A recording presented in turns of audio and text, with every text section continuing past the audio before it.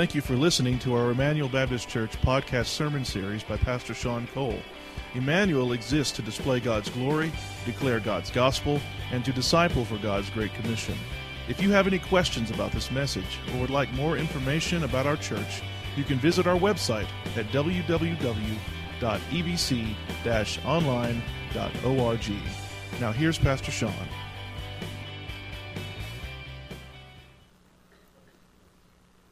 I came across this past week the results of a computerized survey. And the results of this computerized survey talked about the perfect pastor, which brought attention to my ears. Here's the perfect pastor according to the computerized results. Are you ready? He preaches exactly 15 minutes. He condemns sin but never upsets anyone. He works from 8 a.m. until midnight, and he's also the custodian. He makes $60 a week, wears nice clothes, buys good books, and drives a nice car, and gives $50 a week to the poor.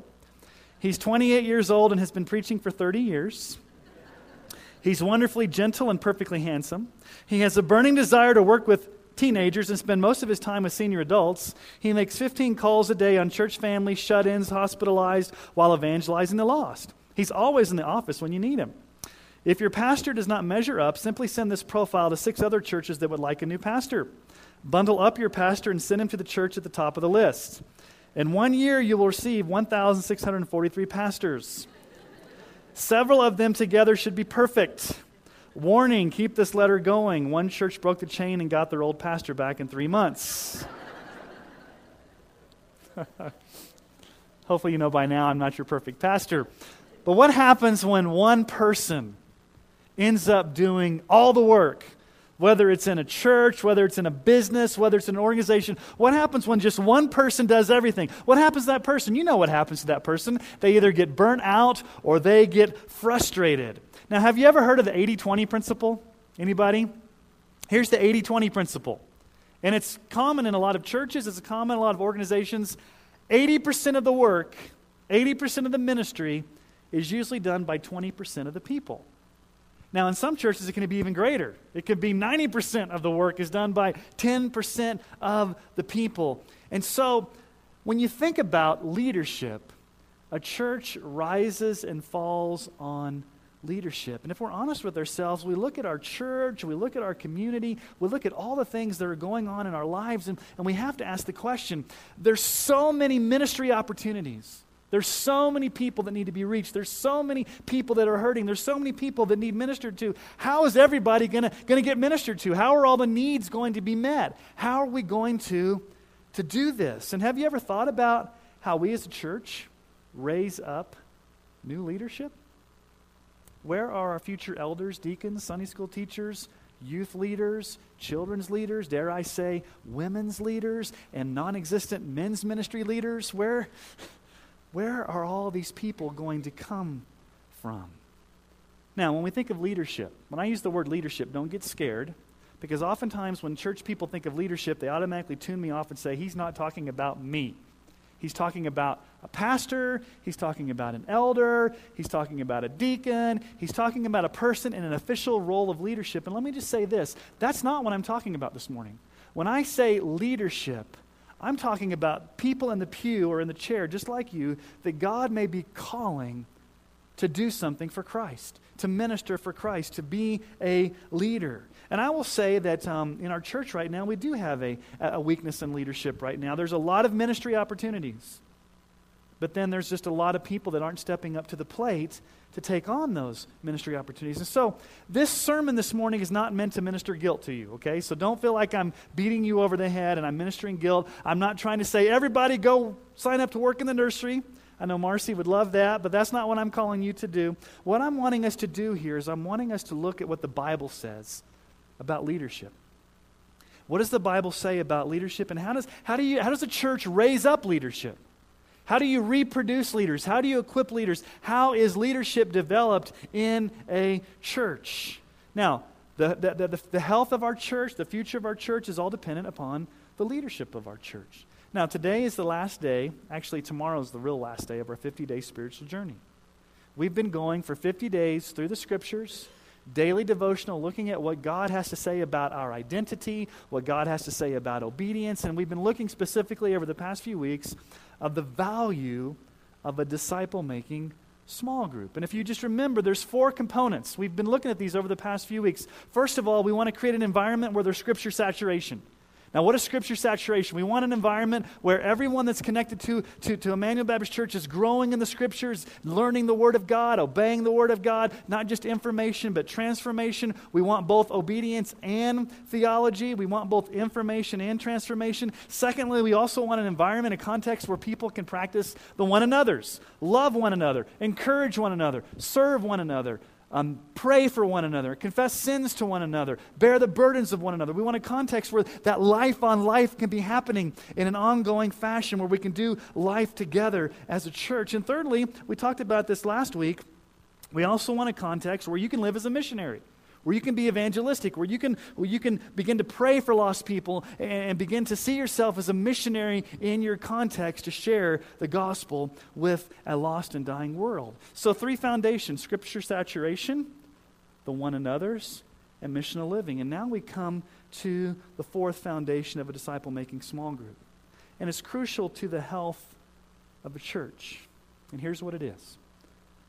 Being conformed to the image of Christ means that we seek to equip and reproduce leaders. We seek to equip and reproduce leaders. We want Emmanuel Baptist Church to be a greenhouse. A greenhouse. What's a greenhouse? A greenhouse is where things what? Grow. Okay? We don't want it to be stagnant. We don't want it to be septic. We want a greenhouse where leaders are being birthed, leaders are being equipped, leaders are being sent out. We have future elders, we have future deacons, we have future church planners, we have future missionaries, we have future ministry leaders, where God is birthing leaders in our midst. And we don't want to centralize leadership into just one person. Lord save the day when the pastor does everything. So a lot of churches centralize leadership into a small group of people. What I want to see in Emmanuel is not just leadership into a small group of people. I want to see a whole host of leaders that are stepping up to the plate. And notice that I'm using the word leaders. A lot of times in churches we talk about workers. We need workers. We need workers in this. We need workers in that. We need workers. Do you guys get excited about being a worker? Or do you get more excited about being a leader? Leadership just means you have influence. It doesn't have to be in an official position. It just means that you have influence over people and you're making a difference. Now think about this for a moment.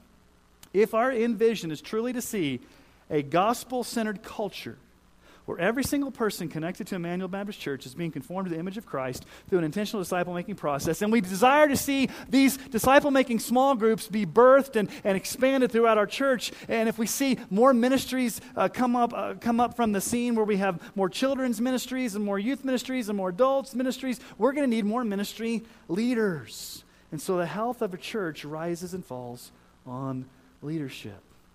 So I want us to dive into the Scriptures this morning, and I want us to see how this works itself out, okay? A lot of times when we look at the Scriptures, we read it, but we don't think about leadership development.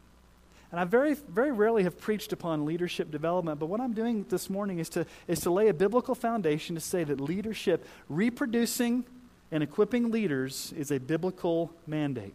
So let's first of all look at the principle. What's the principle of leadership development? And that actually should be principal, not principal. Principal is your pal that's the head of your school. That's a principal. Principal. Okay, here it could be said like this.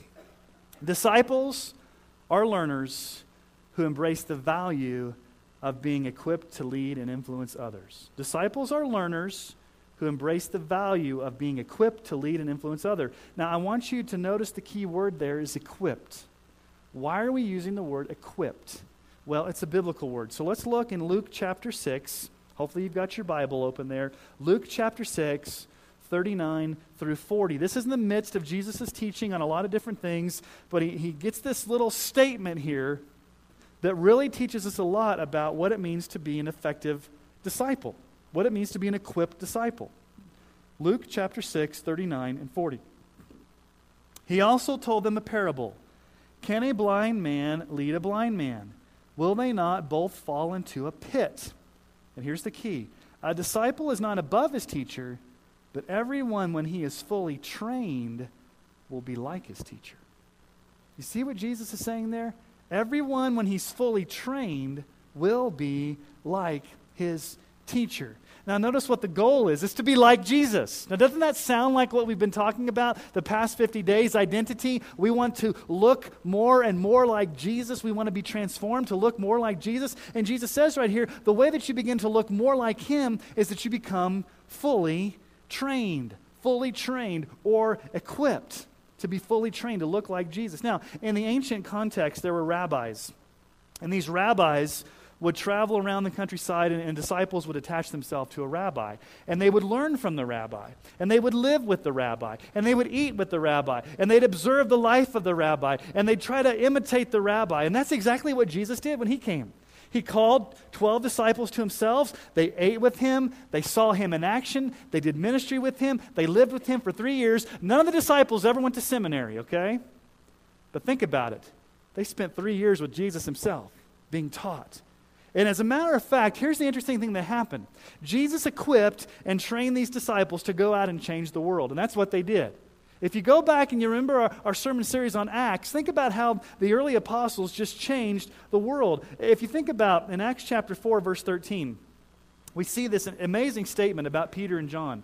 Now, when they saw the boldness of Peter and John and perceived that they were uneducated common men, they were astonished. And they recognized they had been with Jesus. Now, Peter and John hadn't gone to seminary. Peter and John hadn't gone to Pharisee school. They hadn't gone to Bible college. They were uneducated men. But what happened?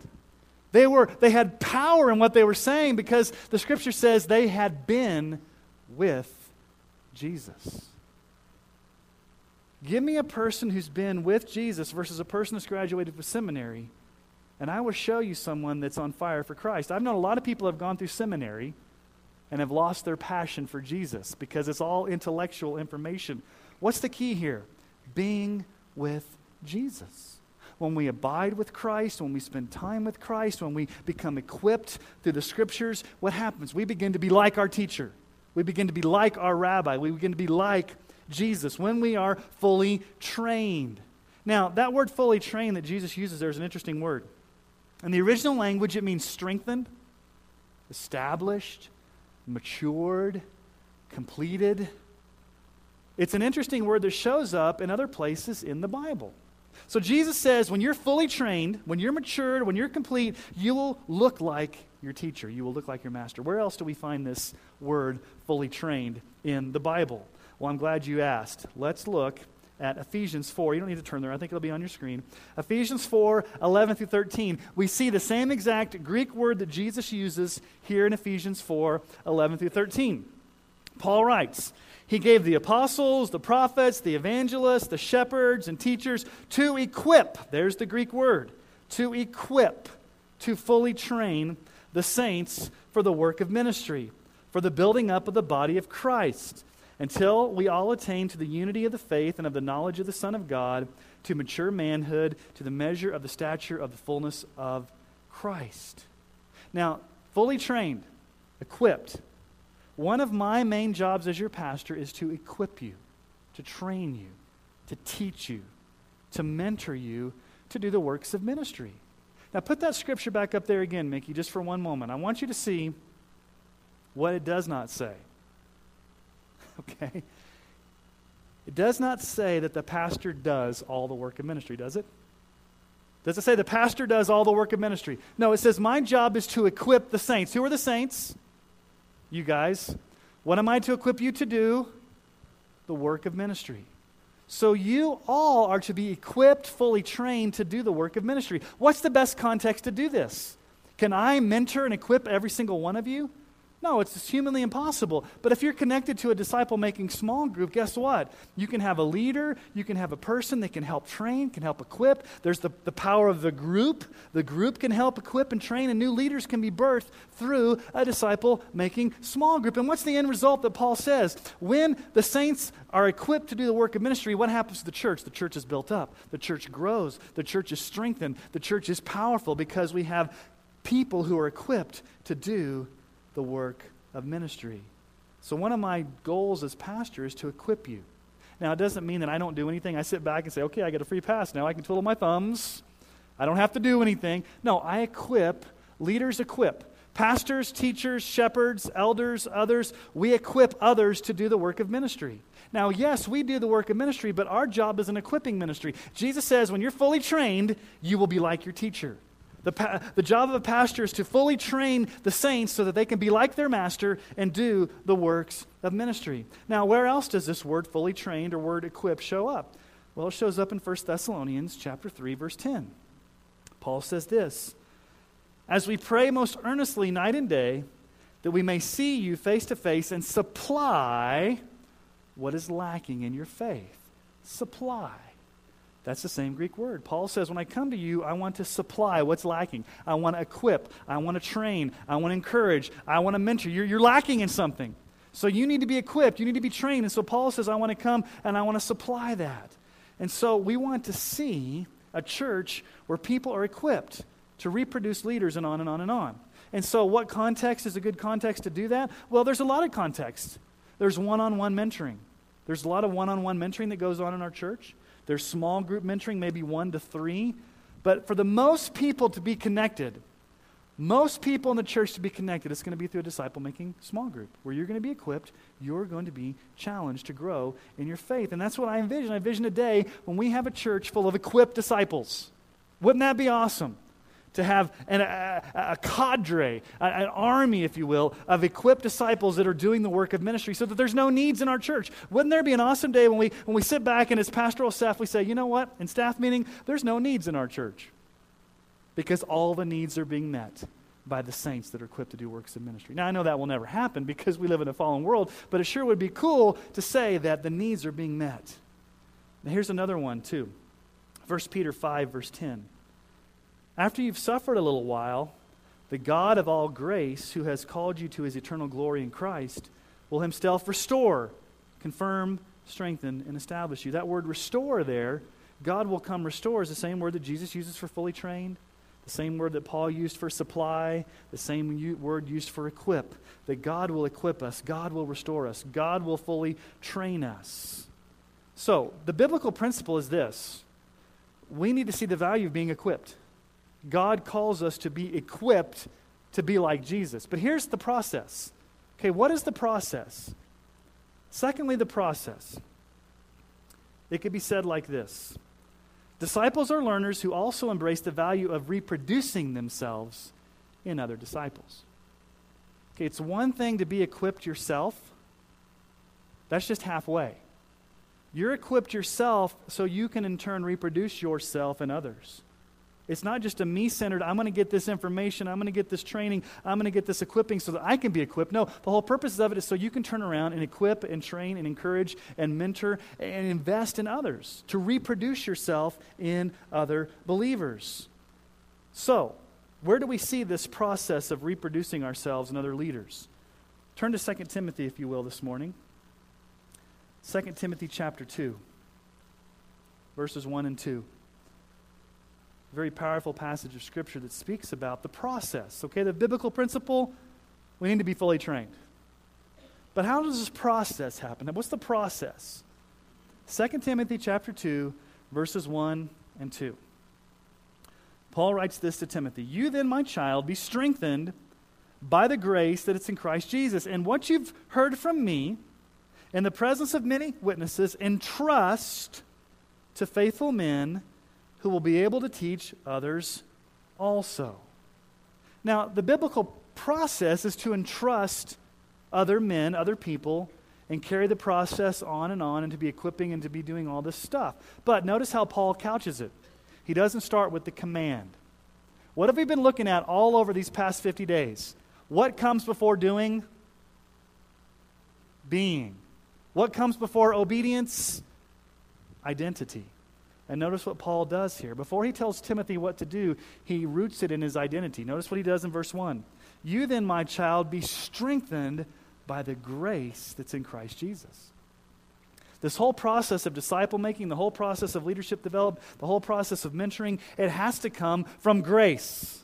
It has to come from the grace that as God supplies in the gospel to be strengthened by the grace. It comes from our identity and who we are as a child of God. We can't even begin to do this if we don't have the grace of Christ in our lives. And so Paul reminds Timothy, your identity is one of a child of God. You have grace. Now go reproduce yourself. Now notice here that Timothy's not just teaching people for information, but he's teaching them so they can pass them along to others. There's 4 generations here.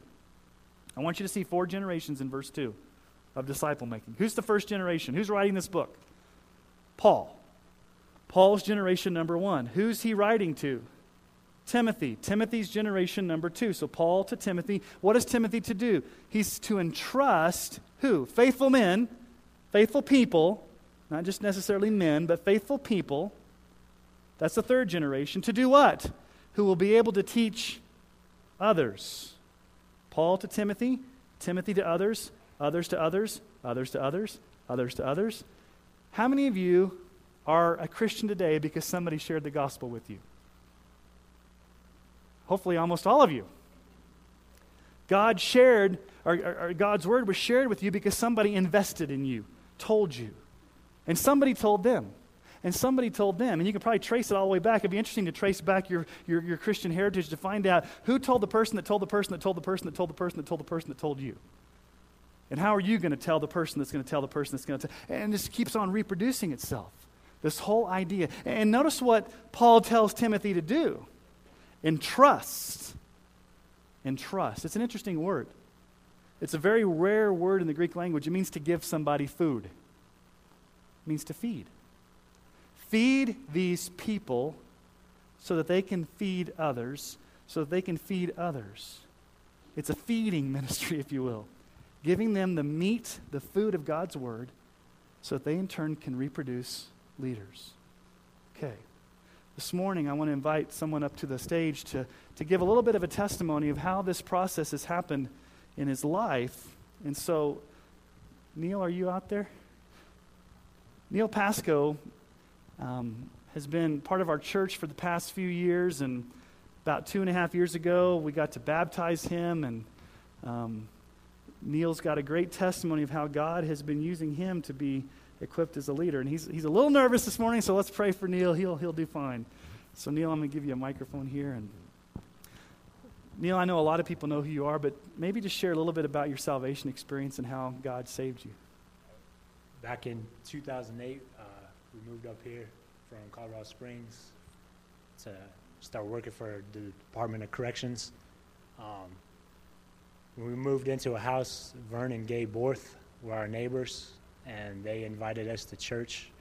They shared the good news about Jesus with us, and started coming here. I knew about God at that time, but never really trusted in Jesus as my Savior. Coming to church, hearing the conviction of the Lord, and it was one day before we took the Lord's Supper.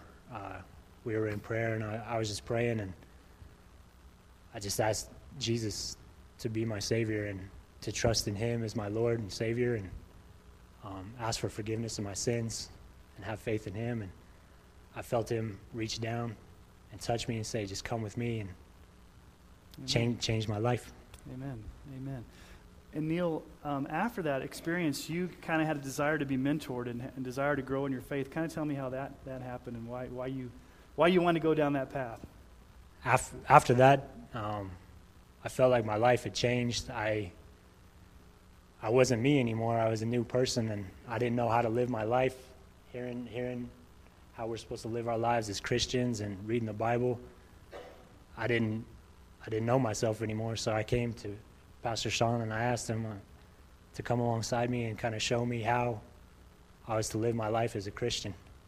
So Neil and I have been meeting for 2 years now, every Monday for about an hour, and we go through the scriptures, and he's been learning a lot, and I think we've gone through Job and 1 Corinthians and Timothy, and now we're going through Luke, and so each week we meet, and over the course of the couple years, I noticed that there was some leadership in Neil. And so I asked Neil to take a risk. I said, Neil, how would you like to be one of our next growth group leaders? And kind of throw him into the fire there. And so Neil is now actually one of our growth group leaders. Kind of tell about your experience there and how you're feeling with that and things. When Pastor Sean asked me to lead a growth group, I was really nervous. I felt, I'm a new Christian. I'm still learning. There are other Christians in class that have been around way longer than me and more seasoned. And we prayed about it. My wife and I prayed about it, and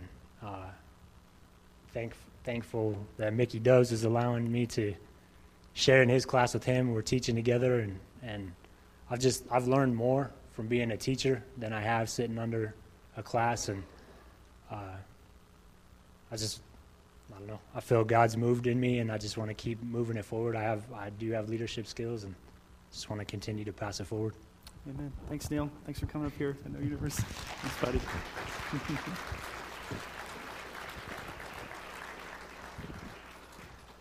So the lesson learned is don't be mentored by Pastor Sean. He'll ask you to do something. But if you noticed, we stuck Neil into a class where Mickey, one of our elders, is teaching. They're co-teaching. And so Neil gets to observe Mickey, and Mickey gets to pour into Neil, and eventually Neil will be able to go on himself, and hopefully we'll have more and more leaders emerge from our church because of this whole leadership transfer of what we're talking about here in the Scripture. So thanks again, Neil, for sharing that. So we've seen the biblical principle. We are to be fully trained. The process is we're to be reproducing ourselves through many different generations to train and to equip. But let's see this pattern. Do we see a pattern in the Bible, the pattern of this happening? I'm going to give you three examples. I'm going to give you one Old Testament example and two New Testament examples. Think about Moses and Joshua for a moment. Turn with me in your Old Testament. Let's go back to the Old Testament. Let's go back to the book of Exodus. I want to show you an interesting picture of mentoring. Interesting picture of coming alongside and mentoring and preparing a person for leadership. And maybe in your life, you're like a Joshua and you've had a Moses come to you and help you. Or maybe you're like a Paul and you've had a Timothy. Or maybe you are a Joshua and you need to pass it on to someone even down the line. But let's see how Moses and Joshua interacted and some principles of leadership we can see from this mentoring relationship. Turn to Exodus 24. Let's look at verses 12 through 18. This is really the first time we find out who Joshua is in relationship to Moses. The Lord said to Moses, "Come up to me on the mountain and wait there, that I may give you the tablets of stone with the law and the commandments which I have written for their instruction." So Moses rose with his assistant, Joshua, and Moses went up into the mountain of God. And he said to the elders, "Wait here for us, and we will return to you. And behold, Aaron and Hur are with you. Whoever has a dispute, let them go to them." Then Moses went up on the mountain, and the cloud covered the mountain. The glory of the Lord dwelt on Mount Sinai, and the cloud covered it 6 days. And on the seventh day he called to Moses out of the midst of the cloud. Now the appearance of the glory of the Lord was like a devouring fire on the top of the mountain in the sight of the people of Israel. Moses entered the cloud and went up on the mountain, and Moses was on the mountain 40 days and 40 nights. Now, Moses had the privilege of going up on the mountain, being in the presence of God. But who did he take with him? Joshua. He could have said, "Joshua, you stay down there," but he invited Joshua. Now, I'm not sure, the Bible doesn't say if Joshua got to go and experience all the things that Moses did, but Joshua was given a little baby step to go see how Moses worshiped. He was taken up on the mountain with Moses as his assistant. This is the beginning of this mentoring. Okay, let's continue to see it, how we can model worshiping. Let's look at Exodus 33:11. Exodus 33:11.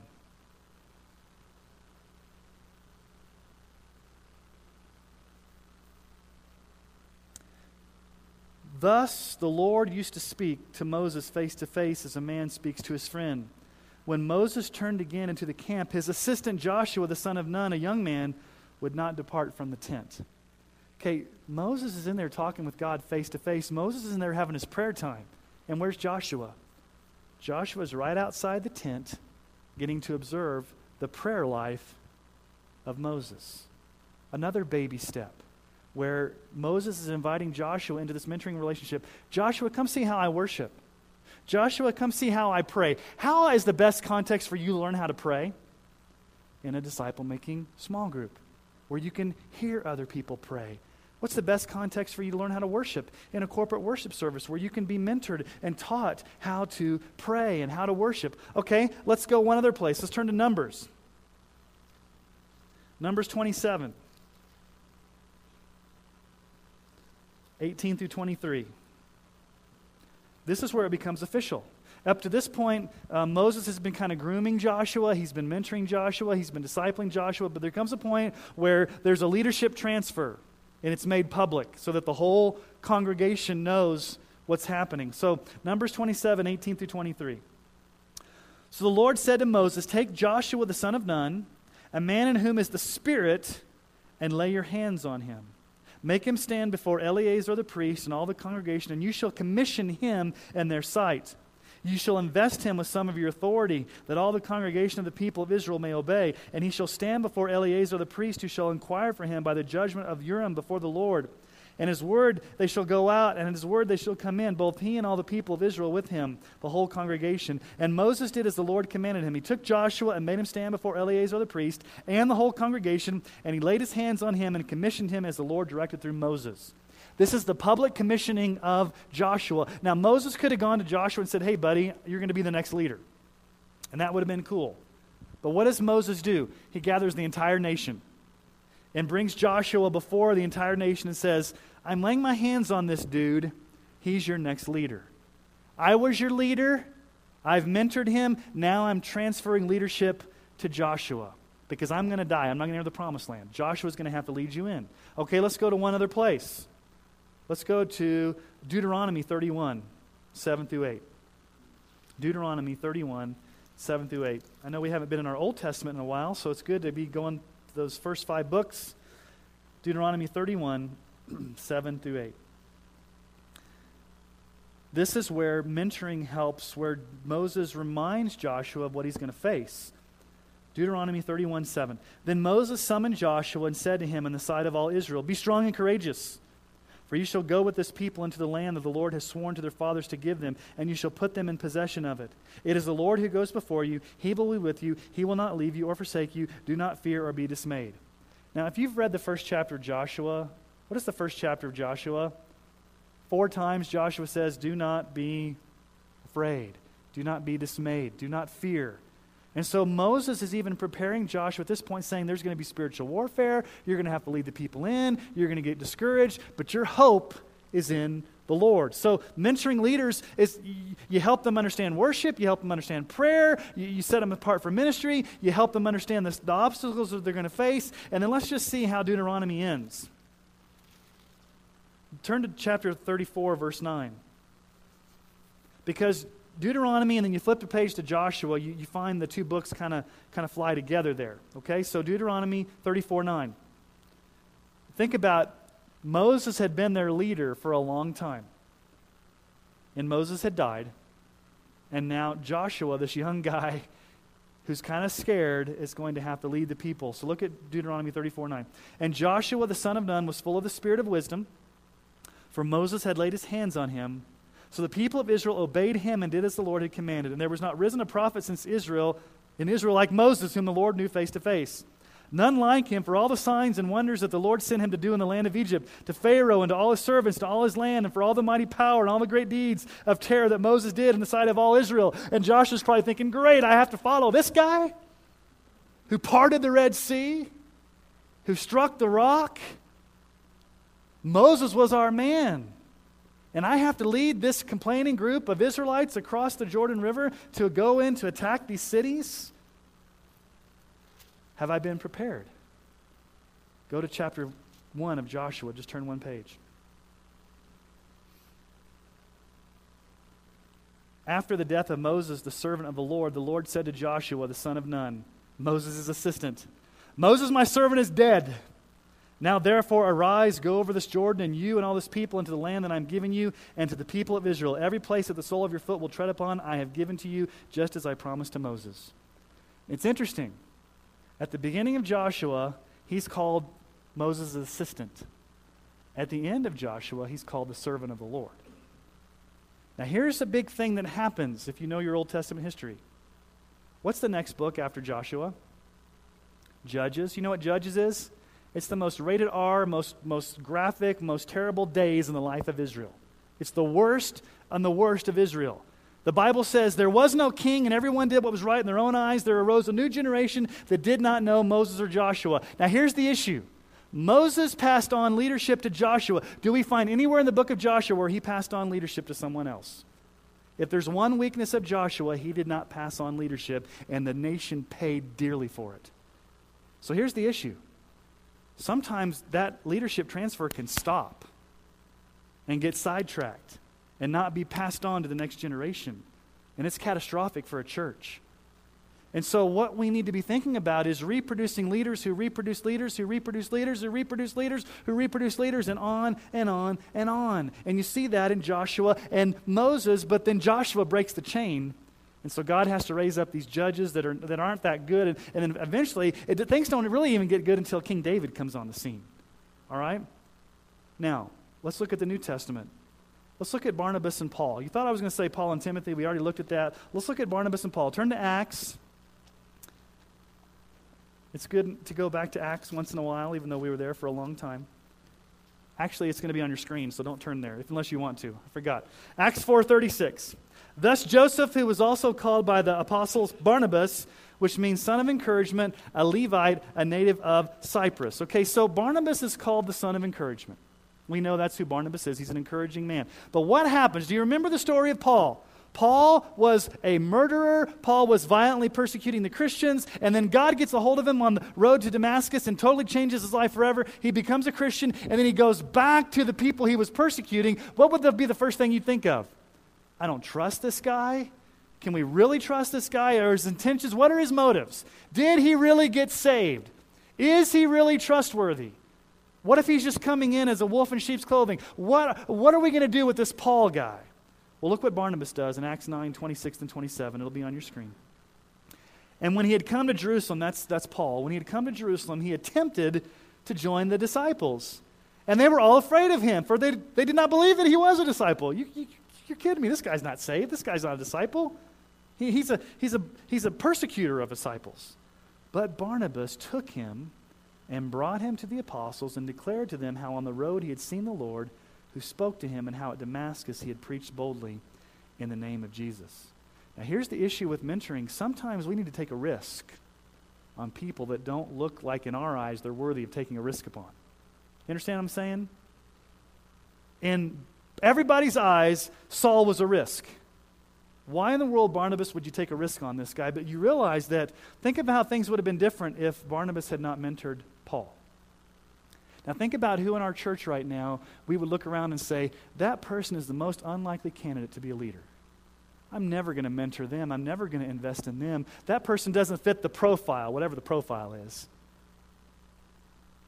There may be many in our church right now who you're sitting there thinking to yourself, I'm probably the most unlikely candidate of being a leader. But who in this church is willing to take a risk on people to mentor them, to prepare them? Because God may be working in people's hearts right now to be leaders, but they just need somebody that's more mature to come alongside them and say, you know what, I see something in you. I want to come alongside you. I want to mentor you. I want to help you. I want to encourage you. And you may not look the part. You may be ragged and rough, and you may not look like anything that would be the profile. But God has laid upon my heart to come and mentor you and encourage you. Now, I want us to look at one other place in the New Testament where we see this. This is not necessarily an example of a person to a person. We saw, go to Titus chapter 2. Titus chapter 2. It's a little book in between 2 Timothy and Philemon. So kind of go towards 1st and 2 Corinthians and kind of go that way. And then if you get to Hebrews, you've gone too far, go back the other way. Moses to Joshua. Okay, person to person. Barnabas to Paul. And you notice Paul went to Timothy. But here we see it even expanded into the life of a church. Not just person to person, but group to group. Titus 2, 1 through 6. Titus is a pastor that's from Crete that Paul sent there to appoint elders and to plant a church and to basically get things in order. And so Paul is writing to Titus, this young pastor, and telling him how to organize things in the life of the church. So let's look at chapter 2, verse 1. But as for you, Titus, pastor, teach what accords with sound doctrine. Okay, older men are to be sober-minded, dignified, self-control, sound in faith, in love, and steadfastness. Older women likewise are to be reverent in behavior, not slanderers or slaves to much wine. They are to teach what is good. And so train the young women to love their husbands and children, to be self-controlled, pure, working at home, kind and submissive to their own husbands, that the word of God may not be reviled. Likewise, urge the younger men to be self-controlled. Okay, what is Paul doing here? He's talking to older men. Older men, you have a responsibility to be an example to younger men. Older women, you have a responsibility to be an example and train younger women. Young men, look to the older men. Young women, look to the older women. It's called intergenerational mentoring. Intergenerational mentoring. Think about what would happen if we had intergenerational disciple-making small groups where older, wiser Christians come alongside and mentor younger, more immature Christians. Think about this for a moment. If you are an older, wiser Christian, and I don't necessarily mean by the color of your hair, but it could be, who in your life right now are you mentoring that's a younger, more inexperienced Christian? And younger, inexperienced Christian, who are you looking to in our church that can come alongside you and mentor you? Intergenerational mentoring is so crucial. I can't tell you how many people, young people I come across that, and I'll just be real blunt. Can I be real blunt this morning? A lot of young people are just clueless on how to live life. Okay? They're clueless when it comes to finances, when it comes to parenting, when it comes to prayer, when it comes to a lot of things. And it's not a slam against young people. It's just you haven't had good models. Where else are you going to get the modeling? Where else are you going to get the encouragement unless there's intergenerational mentoring? And a disciple-making small group could be a great context where future elders and future deacons and future missionaries and future church planners and future ministry leaders can all be equipped to do this. So who in your life right now, older Christian, older, wiser Christian, who in your life right now or who in this church can you be a mentor to? Have you asked and started praying, God, open my eyes to people in this church that may look young and experienced, and those young and inexperienced people may just be waiting for someone to come talk to them. Younger person, take a risk and go up and find an older person and say, would you mentor me? Would you mentor me? Would you encourage me? So think about the maximum impact of a disciple-making small group.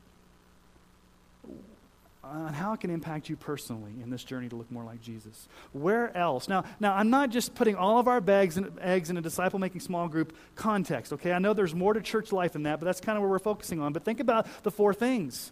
Number one, where is the best context for you to have Scripture saturation, where you can learn the Word, you can obey the Word, you can have people around you to encourage you in teaching and training the Word of God, Scripture saturation. Where's the best context for you to practice the one another's, where you can love one another, where you can serve one another, where you can pray for one another, where you can bear the burdens of one another, where you can encourage one another, where you can forgive one another, where you can confess sins to one another? Where's the best context for that to happen? Number three, where's the best context for you to live as missionaries, where you as a group can become missional, where you can do evangelism and you can invite lost people and you can pray for lost people. And number four, what's the best context for you to be equipped to reproduce as a leader? Now, there's a lot of ways this can happen, but a disciple-making small group is a great incubator. It's a great greenhouse for this to happen, to have a holistic integration of what? What did we talk about a few months ago?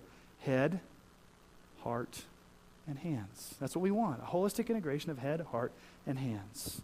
Now, I want to remind you of our key foundational verses that we've looked at over the past 50 days. All this talk means nothing if it doesn't lead to what God's intended desire is for us. And there were two passages of Scripture that we started this journey on that I want us to end this journey on, because these are promises from God in our lives. The first is Romans 8:29. For those whom he foreknew, he also predestined to be what? Conformed to the image of his Son, in order that he might be the firstborn among many brothers. What's God's plan for us from the very beginning of time? That we would look more and more like Jesus. 2 Corinthians 3:18. And we all, with unveiled face, behold the glory of the Lord, are being transformed into the same image from one degree of glory to another. For this is from the Lord, or this comes from the Lord who is the Spirit. So being transformed. And so that's what the whole goal of this whole issue is. We want all of us to be looking more and more like Jesus, to be conformed to look more and more like Jesus, that you look more like Jesus today than you did yesterday, than you did a year ago, that tomorrow you'll be transformed to look more and more like Jesus. Now, tonight, I have called us here for a time of testimony. And you may be a little scared now. What's going to happen tonight? I have no idea what's going to happen tonight. Well, to be honest with you, I have no idea what's going to happen tonight. This is where, as a pastor, I'm just trusting the Holy Spirit shows up, and you show up and have something to say. But what I want you to do is I want you to come tonight ready to share what God has done in your heart. And don't think it has to be this great, earth-shattering, big thing. It could just be a little thing that God has shown you. But I think it's important. This is one of the few times in the life of our church where we've gathered together just to speak about what God has been telling us. And I believe God speaks to the body through the church. And so here's what I'm thinking. What has God taught you over the past 50 days? How have your toes been stepped on? What commitments are you going to be making? Where has God grown you? What do you think about the value of a disciple-making small group? What do you sense God is doing about our future? This is your opportunity to come tonight and express your heart's desire. Now, I pray that you come with some scripture. And you've come with prayer. It's not just, I'm coming because I need something to say. I hope you've come with prayer in your heart, thinking, over 50 days, I've processed what God is doing in my heart. And maybe some of you don't really know how to articulate that. I know something's happened to me, but I don't know how to tell it. Well, just come tonight and let's just pray. And I hope it's not one of those events where we sit here and we hear the crickets chirping because nobody has anything to say. I'm not going to preach twice. So I know the praise team's going to lead us in a few songs, and I want to hear from you. If for anything else, you hear from me all the time. I want to hear from you as far as what is God birthing in your heart? What is God doing? And I think it's beneficial that the body hears from that. So come tonight at 6:30 to express what the Holy Spirit has been doing in your life. Now remember earlier when I said that Jesus called us to be fully trained? When you are fully trained, you're like your master. When you're fully trained, when you're fully equipped, you become like Jesus. Let me share with you one of my favorite passages of Scripture about this. It's from Hebrews chapter 13, 20 through 21. This is a great passage of Scripture, and it's a promise. It's a prayer, but it's also a promise. Hebrews 13, 20 through 21. Now, may the God of peace, who brought again from the dead our Lord Jesus, the great shepherd of the sheep, by the blood of the eternal covenant, listen to this, equip you, there's the same Greek word, equip you for what? Everything good that you may do his will, working in us that which is pleasing in his sight, through Jesus Christ, to whom be glory forever and ever. Amen. What a prayer.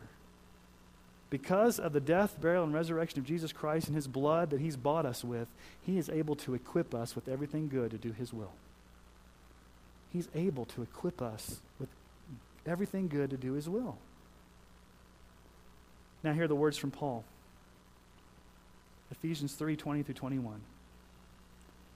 Now to him who's able to do far more abundantly, all that we can ask or think, I think some translations say all that we can imagine, according to the power at work within us, to him be glory in the church and in Christ Jesus throughout all generations, forever and ever. Amen. So is that your prayer? That God would do something unexplainable, something unimaginable? Now think about this.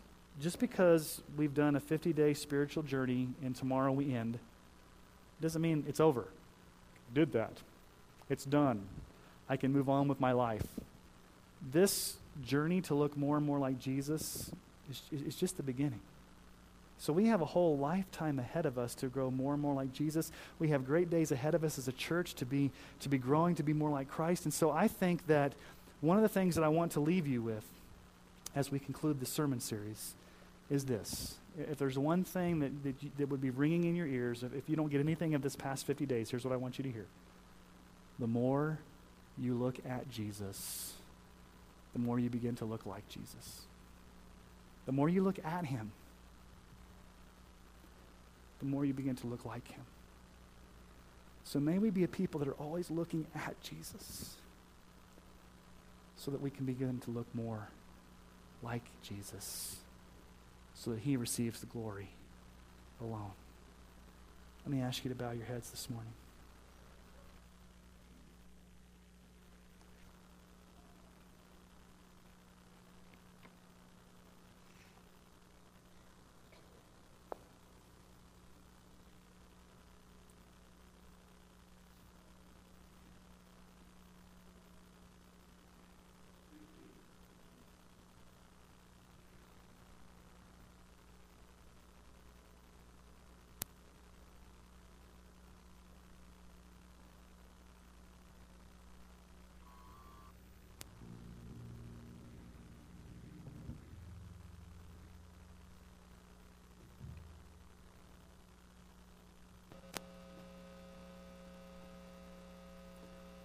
Father, we want to be a people that spends our time looking at Jesus so that we could look more like Jesus. And we know, Father, that you have planned before the foundation of the world to conform us to the image of Christ. And that your goal and your purpose for us is to look more and more, to be transformed more and more to look like Jesus. So thank you, Holy Spirit, that you do that in our lives.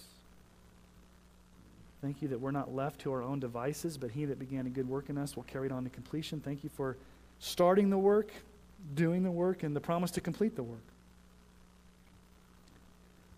We want to know who we are in Christ, that we are chosen, we are loved, we are accepted by the Father.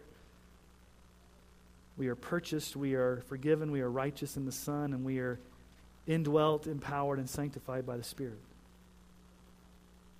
And Lord, because of who we are, it gives us motivation to live lives of obedience. And so, Father, we want to live lives of obedience with head, heart, and hands to your glory. And Lord, we may not exactly know what that would look like in a disciple-making small group, but Lord, we want to be part of a movement where there's scripture saturation, where we're not just knowing the word for information, but it's leading to transformation and obedience. Father, we want to be part of a movement where we can love one another, encourage one another, and pray for one another, and do life on life together, and that there's no loneliness or disconnection, but that we're together as a people, and that we're experiencing unity and fellowship. And Lord, we want to be missional. We don't want to just exist for ourselves, but we want to reach out beyond the four walls of the church, and we want to engage a lost culture, and we want to pray for lost people, and we want to see people get saved, and we want to serve with our hands out into the community. And Father, we want to see new leaders being birthed all the time. We want to have an equipping center and a greenhouse for equipping and reproducing leaders. And so, Lord, this is some big things that we're asking for. Lord, I think these are big things to ask for. These are things that I know need to happen in the life of our church, but I can't force them to happen. You have to do this in the power of your Spirit. And so, Father, I claim that prayer that Paul prayed, that you're able to do more than we can ask or imagine according to your power that's at work within us, to the glory of Christ in the church. Would you do something amazingly beyond what we can imagine? Father, would you birth something in us that can only be explained by the power of God? Lord, we want to be humble. We want to be ready. We want to be willing. We want to be moldable. You're the potter. We're the clay. We're just a lump of clay in your hands. We want you to fashion us and form us because you are our sovereign God. And so we look to you as our great King. We look to you as our great God. We want to just be pliable in your hands. And so, Father, whatever you're calling us to do and be as a church, we want to say, yes, Lord, before you even tell us what it is. We want to have a posture of obedience, a posture of humility. So Lord, help us to be the people you've called us to be. Draw us together tonight to give testimony of your working in our lives, Lord. Thank you for working in our lives. And thank you that we can give testimony, that we have the freedom, that we have an open forum for us just to come and share what you're doing. That we can rejoice together, that we can laugh together, we can cry together, we can celebrate together, we can weep together as a church family because you're a good God. And you've called us together as a family. I thank you, Lord Jesus, for your grace. It's in Jesus' name that we pray. Amen.